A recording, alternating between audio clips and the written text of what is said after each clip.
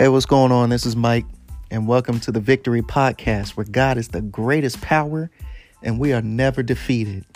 I am so excited to continue this series with you on the armor of God, and this is the fourth installment of the series, and I want to say I appreciate everybody that listens and supports, everybody that's subscribed and has liked the Facebook page.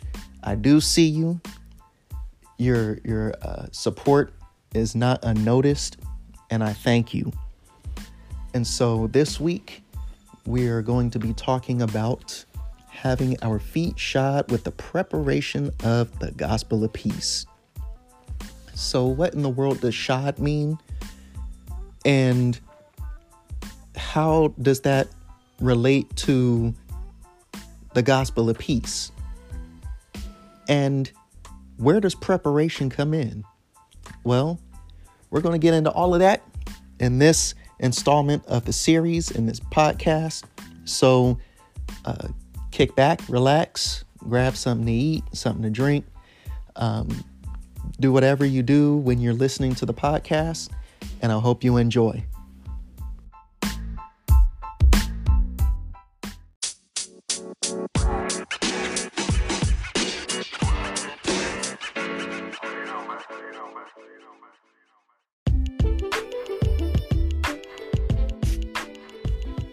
Ephesians 6:15, and your feet shod with the preparation of the gospel of peace.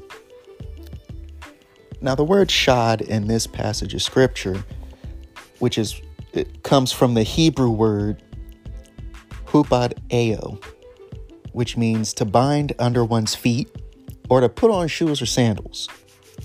So what exactly do shoes do for us as people?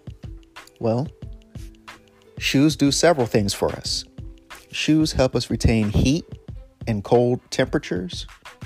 Shoes allow us to travel greater distances without wear and tear. Shoes provide ankle support. And most importantly, they ward off injury and accompanying infections. So, how does the gospel of peace relate to shoes?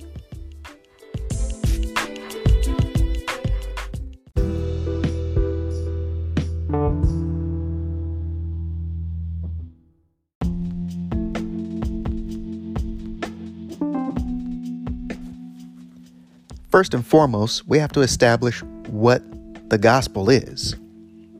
The gospel is the good news concerning Christ and the way of salvation. The key to understanding the gospel is to understand why it is good news. You see, we're all born into sin, shaped in iniquity. It was no fault of our own at first, but then as life goes on and we grow older, we tend to, do things that are offensive to God. This is the essence of sin. If it offends God, then we ought not to do it. We can find out what offends God in His Word. Nonetheless, as the Bible says, all have sinned and come short of the glory of God. The wages of sin is and will always be death. Because of our sin, we are separated from God. And because of being separated from God, we are enemies of God. And because we are enemies of God, we're lost. However, there is good news. God does not desire to see you in a lost state. God doesn't desire to see you in a sinful state. God wants to be connected to you. He wants to use you for His glory.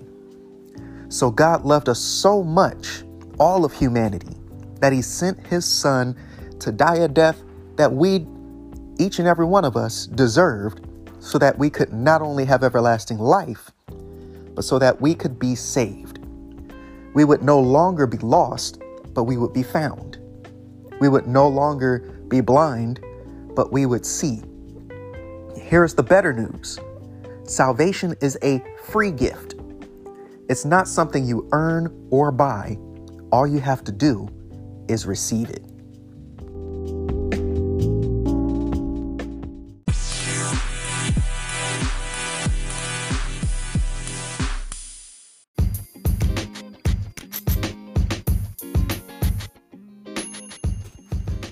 The Bible says that if you confess your sins, God is faithful and just to forgive you of your sins and to cleanse you from all unrighteousness. The Bible says that if you confess with your mouth the Lord Jesus Christ and believe in your heart that God raised him from the dead, you shall be saved. When you confess your sins, you're admitting guilt for the things that you have done wrong in the sight of God. When you confess Christ, you are admitting allegiance to him by giving your life to him and committing your ways to him. When you strap on the gospel of peace, you retain that fire to see God's kingdom advance. When you strap on the gospel of peace, you are able to go a little further when you feel like giving up or giving in. When you strap on the gospel of peace, you are provided with the support that you need when you feel weak or that you're about to fall. When you strap on the gospel of peace, you are able to ward off any injuries or infections that may try to manifest from the impact of incoming fiery darts of the devil. One misconception about armor is that you will never get hit. I'm here to tell you that's not accurate. You may get hit, but the armor lessens the impact of the blow. So when depression and anxiety start to set in, remember the gospel of peace. When addiction and low self-esteem start to set in, remember the gospel of peace. When you are discouraged and feeling like giving up, remember the gospel of peace. So, where does preparation come in?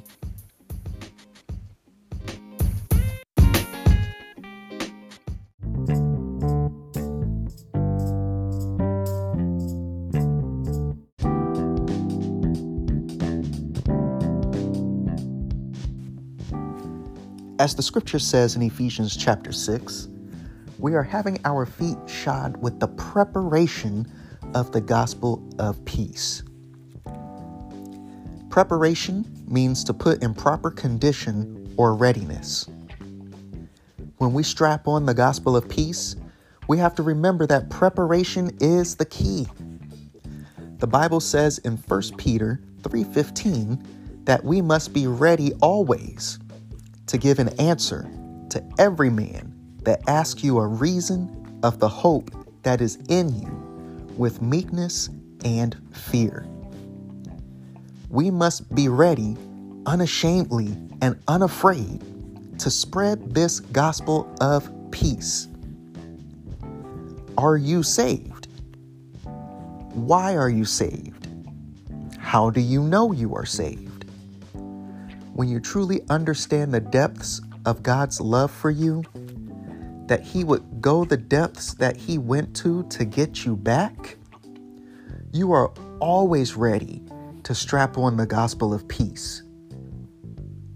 Everywhere you go, you are to be an agent of preparation for the gospel of peace to go forth. So then the question you must ask yourself is my life of such where wherever I go, people see Christ and want to know more about him?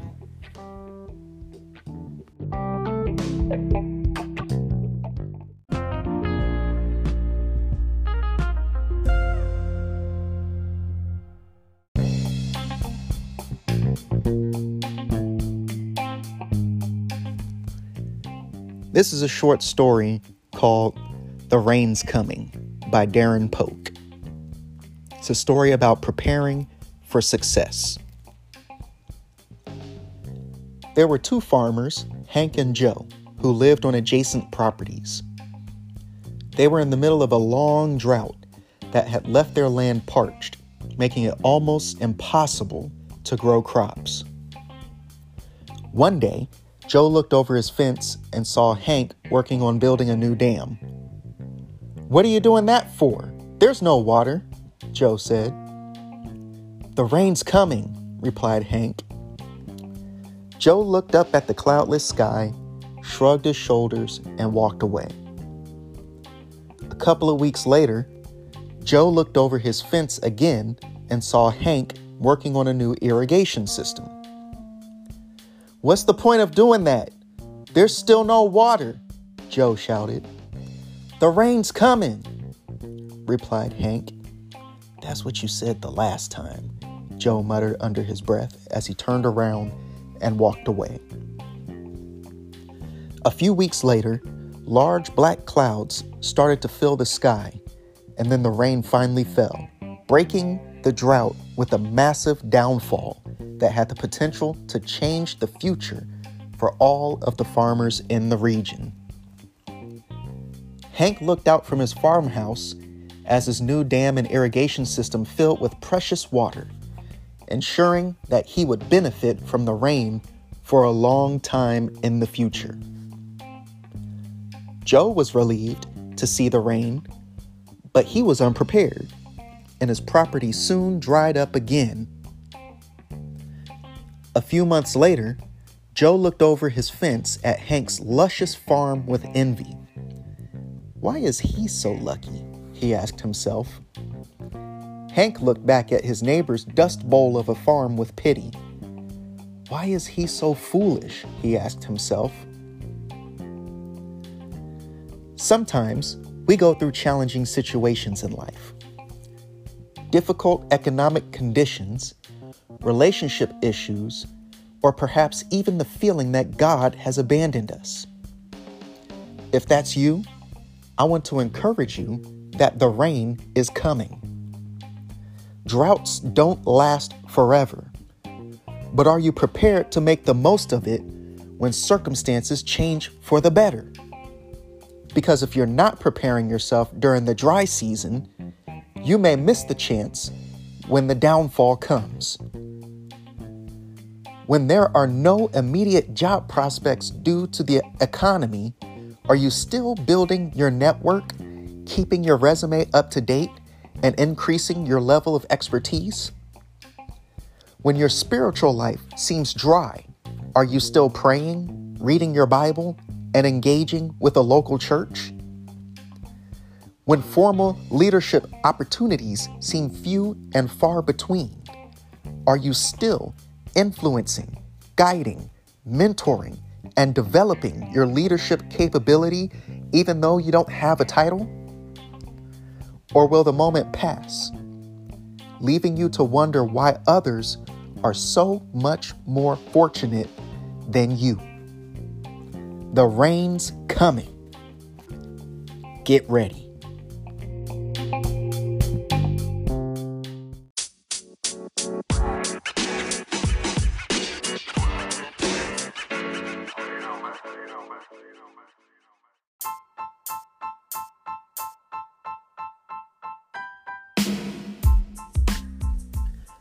I hope you've enjoyed this podcast today.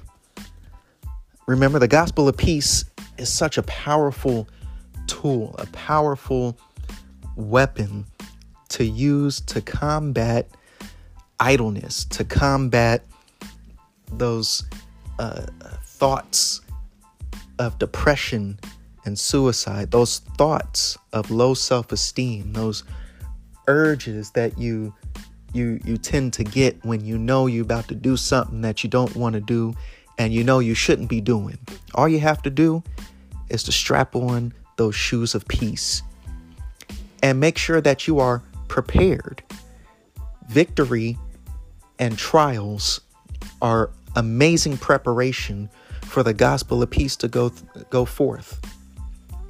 When somebody wants to know how you were able to be level-headed in the situation that you were in, you can stop and tell them, well, I'm a child of God.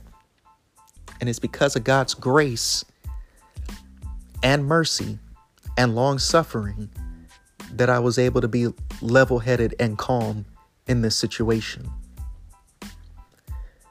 Remember, preparation is always the key. And your life is the greatest preparation you will ever have. Remember, the rain is coming. Until next time, I'll see you later.